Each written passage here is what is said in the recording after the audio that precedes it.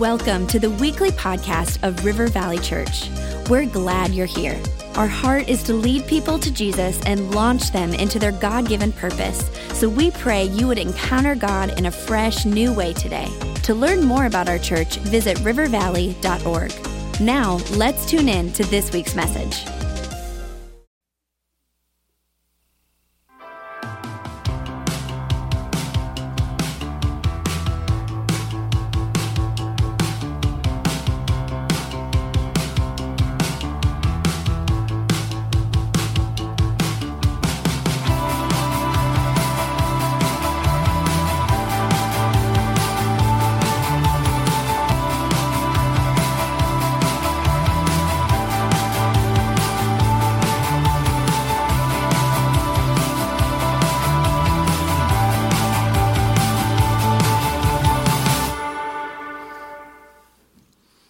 In the back hallway of our Apple Valley campus here, there's a painting. It's by my office, and it's a very significant painting. It's not the world's greatest painting. It's not done by a maestro that just put a work of art, but it's made by someone significant in our life, and I think it's a pretty great painting.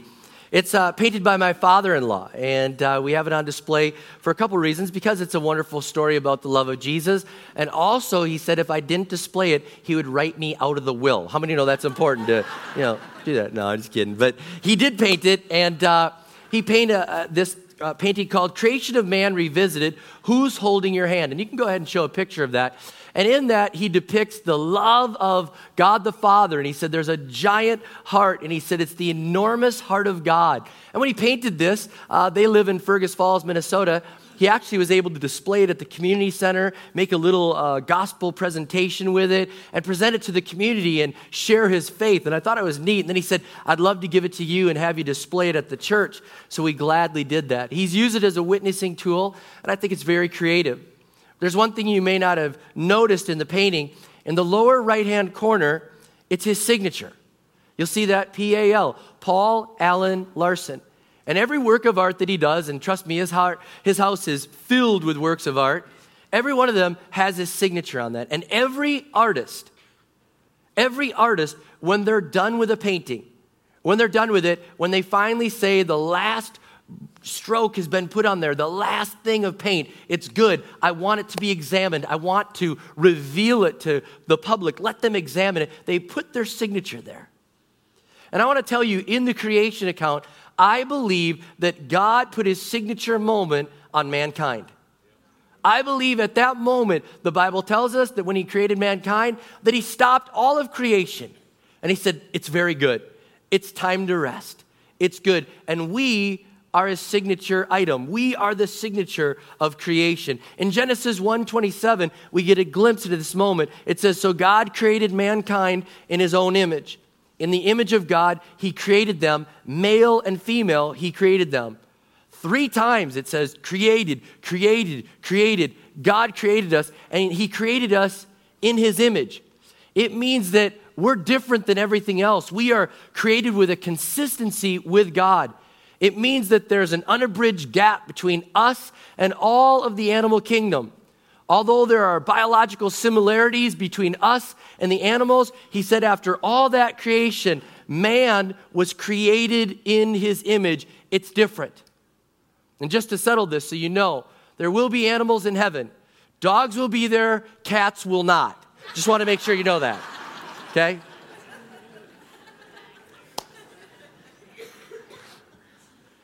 We need to be kind to all animals, and the Bible does say that you can tell a lot about a person by the way they treat their animals, so we want to be kind to all animals. But I do want to tell you, there is a difference between us and animals. There's a difference. We were created in his image. It means that we have a personality, knowledge, feelings. We have a will. We have morality. We can make moral judgments. We have a conscience. We have spirituality. We have the ability to connect with God, the creator, the artist. We are there. We have an ability to reflect his likeness in a limited way.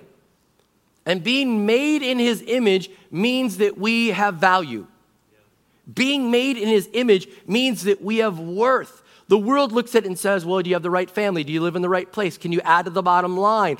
Do you have a meaningful life? And they look at all these things, and God says, because you are created in my image, you have value. We reflect the image of God. And Christianity is all about image. Not in the way that hipsters would say, or not in the way, for those of you that are older that know Andre Agassi had that commercial, image is everything. No. I'm saying we're created in his image, and that is so important.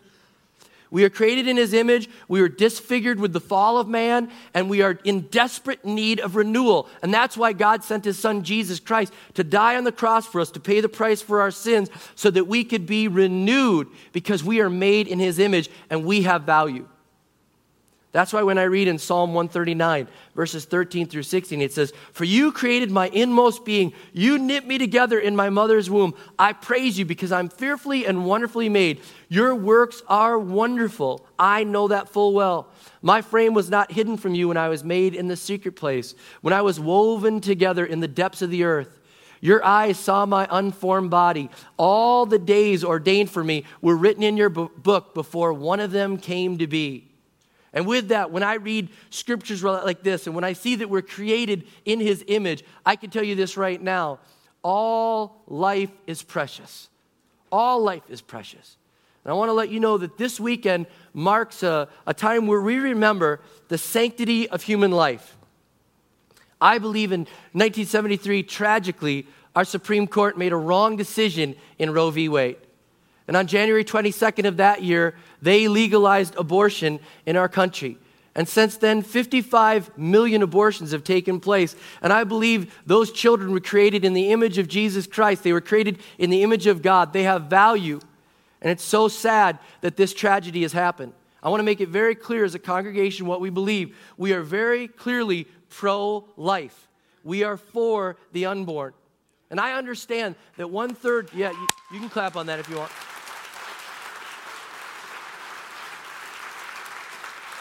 Now, I understand that 1/3 of women 45 and under have had an abortion. I understand that. Matter of fact, in the lobby of our church, I had women coming up to me crying and say, I did that, but I thank God for forgiveness. I understand that. I know there's pain. I know there's regret. I know there was some ignorance in it. I know there was pressure in that decision. I know that. But I want you to know we live and serve a God that gives forgiveness, that is rich in mercy. We serve a God that says all things can be forgiven if you ask for forgiveness. We're going to preach about this, though, and made in his image, because he's the artist. He's the creator.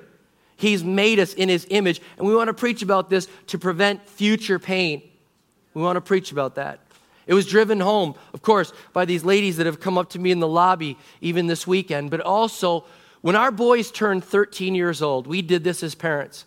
We had a moment where we just set aside a day by their 13th birthday, and we let our boys pick men in the church that they respected, pastors and leaders and neighbors and people that they looked up to. We had a birthday party for them just with those leaders. And in that moment, those leaders would speak into our boys' life, and they would say one admirable quality. They'd say, you're so compassionate, or whatever they saw in our child, and they'd speak life into them. And they'd say, don't ever lose that. Then they'd give a warning from their life. Some would say, don't ever be dishonest at work. I lost my job. I almost went to jail. Be a man of integrity. Others said, respect this. Don't get caught up in alcohol. Don't do this. And another one of them, one of our pastors, said to our boys, he said, live sexually pure. He said, I didn't as a teenager. He said, I didn't know Jesus then, but I didn't live sexually pure. And a girl that I was dating got pregnant. And he goes, and I'm ashamed to say this, but I pressured her to have an abortion. I paid for that abortion. And he said, and every day I think about it now, I should have a child about your age. And he said, it grieves me, and I'm begging you to live sexually pure. I had never personally been there in the moment where someone had confessed this, and it hit me, and I saw the pain, and I saw the anguish that was there with the tears. It wasn't something that he just flippantly said. It was there. And it made me realize that there's pain, that there's hurt here, but we're going to have to preach about this to prevent that future pain. And I love what he said. He said, you know what? He said, the pain dissolves over time. He said, but please don't follow in my footsteps. And the women that I've hugged in this weekend after church, they said, the pain does dissolve over time, but please tell people not to follow in our footsteps. We're made in his image. We are made in his image. Life is precious. We are only one of 4 countries in the entire world that allows people to have an abortion at any time. I think that's sad to be a leader in the world in that category, one of 4 that says at any time. We were made in his image, and we want to look at the Bible and say, when does life start? We want to look at science and say, when does life start? We want to look at logic and say, when does life start? Jeremiah 1:5 says this, God was speaking, and he says, before I formed you in the womb, I knew you. Before you were born, I set you apart. I appointed you as a prophet to the nations. Our Creator here in this account says, I was forming you, Jeremiah. There was a blank canvas. And as an artist looks at a blank canvas, I had the end in mind. I knew what you were going to look like. I saw that. And as I started to paint your life in the womb, I knew who you were going to be. And I ordained you to be a prophet. He said, when there was a blank canvas, I knew the work of art that was created there, and you have value. The account of Luke chapter 1 that we read at Christmas time all the time, it's the story of Mary and Elizabeth. We know that Mary is pregnant with Jesus. We know that Elizabeth is pregnant with John the Baptist. And we hear this account many times at Christmas, but it's very appropriate now. The Bible says in Luke 1:41, when Elizabeth heard Mary's greeting, the baby leaped in her womb, and Elizabeth was filled with the Holy Spirit. In verse 44, she's telling Mary about this. She said, as soon as the sound of your greeting reached my ears, the baby in my womb leaped for joy. I want to point out 2 things. First of all, the word that's used for baby there is the same word as infant. The Bible distinguishes a baby that has not yet been born and a baby that is born as the same thing, same word. Matter of fact, it's interesting. Elizabeth was basically saying, I have someone else in me, a living human being, because she said, when you came here, the baby leaped. She didn't say, when you came near me, I leaped. She said, when you came near me, the baby leaped. There was a distinct human being that was there. There's a careful reading of the Word of God says baby, living, child, known, created in the image of God, life, eternal soul with value, precious art. Precious art. And the artist is saying, this is my artwork. This is my signature. I was on a plane, and when I fly on planes, when I'm sitting next to somebody, I always pray this little prayer, Lord, if you want me to speak to this person, open up a door, and I will speak to them the whole flight if that's what you want. If not, I've got a book to read, and I'll focus on that, do that. And I was sitting next to this lady, and she started talking, so I thought, this is an open door, we're going to talk. And as she was talking, I found out that she works at a museum, she's passionate about art, and just loves art. And so, I'm just trying to connect, right, and have a shared moment. So I said, I've been to the Louvre, and I've been to the Hermitage, kind of connecting right there, like, I know about art too. And she goes, oh, isn't the Hermitage horrifying? And I was like, I thought it was pretty cool. Like, I liked it. There was a lot of cool artwork. She goes, no. Isn't it horrifying that they have the art in Russia not in air-conditioned rooms? Isn't it horrifying that it's not perfectly in the right humidity, that they just leave the windows open? Isn't it horrifying that they allow fluorescent light on the artwork? They're destroying the art. We need to rescue the art, protect the art. I was like, wow, okay. You should protect the art, But it got me to thinking. As believers in Jesus Christ, shouldn't we say, it's horrifying? 55 million babies. Let's protect the art. The artist says, this is my masterpiece. It was created in my image. I had a purpose and a plan. Before there was anything on the canvas, I knew what I wanted it to be. Let's protect the art. If she can be that passionate about protecting the art in the Hermitage, I believe we can up our passion to say, God, let's protect your art. Now, this is not a political issue, really. And I know someone's like, well, that feels kind of a little political. It's really not. It's the church's issue that our government is trying to steal away. It's the church's issue. It really is. It's a spiritual life or death issue, and that's why it belongs to us. And so we're not really meddling. They're meddling with us. And I've got to tell you this, that the art belongs to the Creator, and we have to protect this. It's priceless. And I believe that it's under attack. And I'm going to say this. I believe that healthcare in the United States is broken. It needs to be fixed. It's great. Now, I'm going to tell you, I've been to communist countries and socialist countries, and our healthcare is amazing. And I'm just going to tell you, I've been there. I've been in Russia, where I walked in with somebody on our team that had a broken ankle, and everybody's supposed to get free care. And when they saw me, they said, "Do you have cash?" I said, "I got cash." They said, "Come to the front of the line." "Oh, really? Everybody's being treated the same?" I got to the front of the line. I got special treatment. I got brought to the clean room. I got put with the doctor that takes care of the Olympics. And he said, "Hey, if you pay me $20 a week, I'll take care of you guys all week, your whole team. I'll be your personal doctor." So I've seen that. And I know I've been to Cuba, where Michael Moore said that hospital was great. I've been there. Do you know in that hospital, you may not know this, people on the floors of that hospital where he says healthcare is so great, they shout their floor. They say, 8, 8, 8. Ocho, ocho, ocho. You know what they're screaming? Because the elevator button is broken. They can't even pay to fix the elevator button in that hospital that he said was so good. And so as you're going up, they're hoping that you'll hear them on your way down and push 8 and stop and let them on the elevator. Okay? But I know ours is broken. But I don't think it's right in our healthcare to mandate that all people have to pay for abortions. I understand that our government has said, this is the law. I get that, and we're being civil in saying we disagree with it. But I think it's wrong for our government to say that we all have to pay for abortions. And there's one group that you need to pray for. There's one group. Yep. There's one group that you need to pray for, the Green family. They own the Hobby Lobby and many different companies.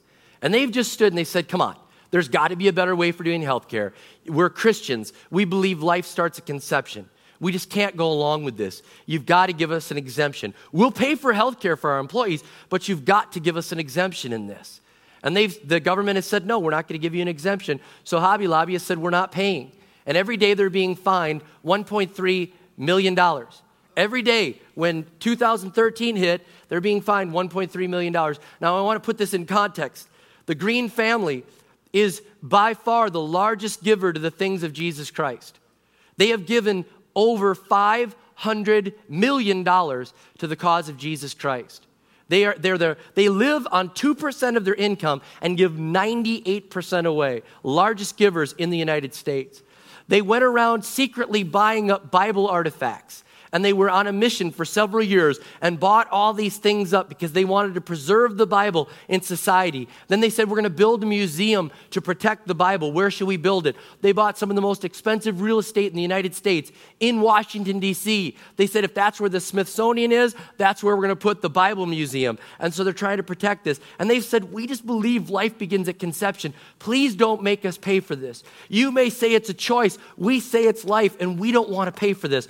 And I believe this is going to go all the way to the Supreme Court, and I believe they need our prayers. This is a civil thing that they're saying. We're not going to do this. We want you to hear our case. We need you to hear our case. We believe life begins at conception, and we don't want to go along with this. So I ask for your prayers for them, and I agree with what Rick Warren said when he was summarizing about the Greens. He said, today, the government has tried to reinterpret the First Amendment from freedom to practice your religion to a more narrow freedom to worship, which would limit your freedom to an hour a week you're at the house of worship. This is not only a subversion of the Constitution, it is nonsense. Any religion that cannot be lived out at home and at work is nothing but a meaningless ritual. And that agrees with what the Bible says. The Bible says we're the salt of the earth. If you can imagine, this is the salt shaker. But the Bible says to get out from here and be the salt. Don't just stay in the salt shaker. We're not religion for just 1 hour. We're the salt of the earth. And we're not to add flavor because we use salt like flavor. We are a preserving agent. When the Bible talks about salt, it means a preserving agent to keep things from rotting. You and I are supposed to be out there as the preserving agent to society, saying we can't go down a rotten trail. We're to be the salt and help the world see that there's a better way. And so we need to pray for them. We need to pray that our leaders will see that we should be able to practice our religion outside of the church and everywhere we go. Now let's look at biology real quick as we have just a few moments today. Biology says this in Basics of Biology. A living thing is highly organized. A living thing has an ability to acquire materials and energy. All living things have an ability to respond to their environment. All living things have an ability to reproduce. All living things have an ability to adapt. And by that definition, a conceived child is living. A conceived child is a living being. Listen to this quote. Biologically, from the moment of conception, this new human being is not a part of the mother's body. Listen to that. The mother is actually hosting a new living being. And it says, since when does a mother's body have male genitals, 2 brains, and 4 kidneys? Think about that for a minute. The preborn human being may be dependent upon the mother for nutrition. However, this does not diminish his or her humanity, but proves it. Moreover, dependence upon a parent for survival is not a capital crime. Whether it's a preborn baby or a newborn baby, it still is dependent upon the mother and the father for nutrition and for care. It's a living being. At the average time when a woman is aware that she is pregnant, the 5th or 6th week after conception, the preborn human being living inside her is metabolizing nutrition, excreting waste, moving, sucking his or her thumb, growing and doing many other things that non-living things just do not do. As early as 21 days after conception, the baby's heart has begun to beat his or her own unique blood type, often different from the mother's. Think about that. At 40 days after conception, brain waves can be read on an EEG. Think about this. Biology says that this is a living being. You think about the ultrasounds, and I want to show a picture of an ultrasound here. You see a picture of an ultrasound here upon the screen. If you could take a look, there's the baby right there. That is a little baby that is in the womb of its mother. And in case you didn't notice, if you see the name in the upper corner, it's our campus pastors here, Justin and Tara Mack. Yes. They're having a baby, all right? Another one. And that wasn't their main announcement. It already has been out, all right? Just so you know. But how neat is that? That's a baby. That's a living baby in there. Professors from all different universities said this. The leader of the pediatrics and obstetrics at the University of Pennsylvania said this: I've learned from my earliest medical education that human life begins at the time of conception. There is human life at every stage. A professor from the Mayo Clinic said this: by all the criteria of modern molecular biology, life is present from the moment of conception. A professor from Harvard, a reputable school, said, it is incorrect to say that biological data cannot be decisive. It is scientifically correct to say that an individual human life begins at conception. Our laws, one function of which is to help preserve the lives of our people, should be based on an accurate scientific data. It's true. Now, the sad thing about this is, you may not know this, in the law of our land, whenever our judges can't decide where the law should it break for the powerful or for those that are not in power? Should it break for those that are the victims or those that look like they have strength? They always err. The precedent in our law is to always err on the side of those that cannot defend themselves. It's been our precedent. But in the case of Roe v. Wade, they went and said, well, it could be a little baby, we're not sure, but we're going to vote for the powerful. We're going to vote for those in power, not for those that have no voice. And they went against precedent. And here's what I believe our Supreme Court did wrong. They said, we don't know where life begins. So because we don't know where it begins, we're just going to allow abortion to be the law of the land.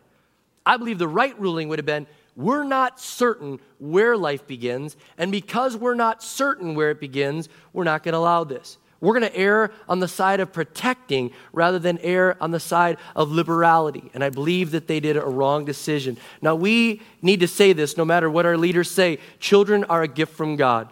Psalm 127, 3-5 says, children are a heritage from the Lord, offspring a reward from him. Like arrows in the hands of a warrior are children born in one's youth. Blessed is the man whose quiver is full of them. So what can we do with the art? How can we protect the art? How can we protect with the art that God says is made in his image? Well, here's what we can do. We can let our leaders know in a civil way that we believe life begins at conception. We can tell them we want to save the art. We can adopt. And I can tell you this, I'm so excited. One of our deacons, this couple, they just adopted a young baby, and they were so excited.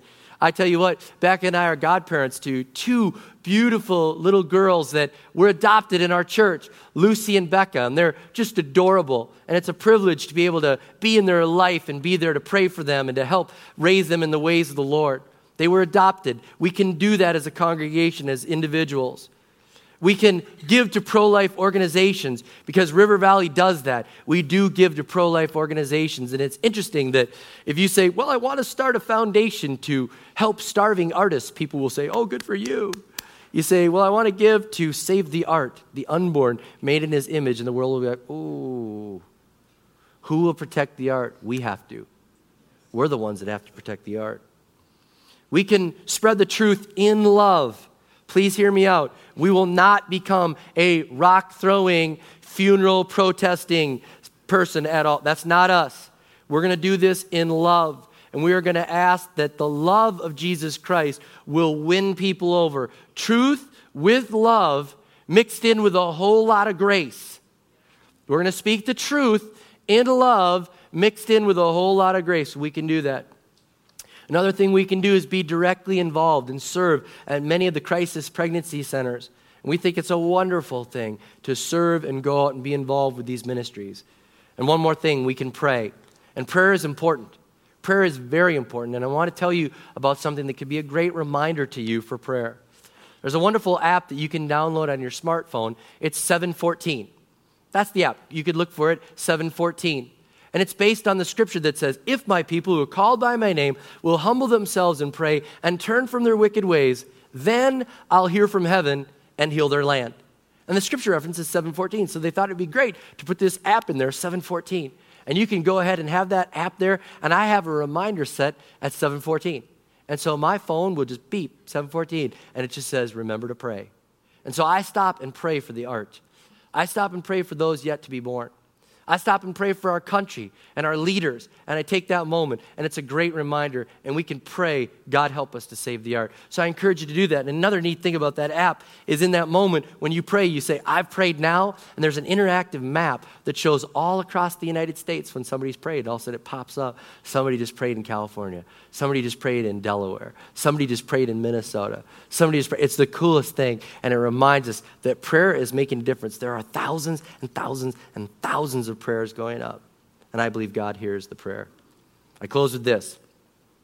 C.S. Lewis said, you have never met a mere mortal, and you never will. In God's eyes, there are no little people. Think about this. Everyone matters to him because his image is in each person, small or great, rich or poor, young or old, educated or illiterate, healthy or sick, strong or weak, and his thoughtful care extends from the moment of conception till the moment they breathe their last breath. We are made in the image of God. Everyone is important to him. Everyone is valuable. And I want you to do this right now. Will you look around the room at the people around you for just a moment? I give you permission. Look around at the people to your right, to your left, in front of you, behind you. Look at them. Everyone is different. Everyone is unique. That means you have a unique value. You are an individual masterpiece. And I've learned this about wealthy and affluent people. I couldn't understand why they like to collect art and different things. Now I get it. They like to collect things that are one of a kind because then they have it and no one else does. It's special. It's unique. It's one of a kind. Can I tell you this? Your Heavenly Father says you are unique. You are art. You are valuable. Every one of you. Somebody may have told you you didn't matter. Somebody may have told you that you don't amount to much. That is a lie. You are unique. You are priceless. You are a work of art, and God sent his son to die for you, and he says you're valuable. He says, you are made in my image. You are made for relationship. You are of great worth. You are of great worth. And if you could believe this, he's like the greatest collector of art. He's the greatest collector of art. And he said, not only that, I paid the greatest price. I sent my son to die, to pay the greatest price. There's nothing higher that could be ever paid for you. You're that valuable to God. And I pray that you'll recognize the great masterpiece that you are and the great masterpiece that every individual is. We must protect the art. So God, I pray right now that you would help us to realize that it would sink in deep. Let it sink in deep. We are a masterpiece. We're created in your image. We know that we have shortcomings. We know that we have sin. We know how bad we are. We can't believe that you would even love us. But we know that we're made in your image, that we're art, we're created. And you love us so much that you sent your son to die for us and pay the price so we could be forgiven. God, help that to sink in deep. And God, help us to protect the art. I don't want us to be obnoxious, God, but I pray that we'd be passionate to protect the art. And on every opportunity, do good. On every opportunity, be the salt that we've been called to be. Get out of the shaker and get out of the world and preserve a world that so desperately needs to know that they were created in your image. And God, lastly, I pray for those that have been a part of this. There's no condemnation in those that are in Christ Jesus. There's a guilt and a remorse for the things that they've done. But Lord Jesus, when you forgave them, when they asked for that forgiveness, it was taken care of. It was covered. And now I pray that that pain would turn into purpose. And they take that pain and use it for a cause to say, I will protect the art from this day forward. I thank you for that forgiveness. I thank you for that forgiveness. And turn the pain into purpose. Thank you for that. Now help us, Lord, as we leave here to realize that we are created in your image. We have great value because we are in your image. Help us to live that way. In Jesus' name we pray. Amen and amen.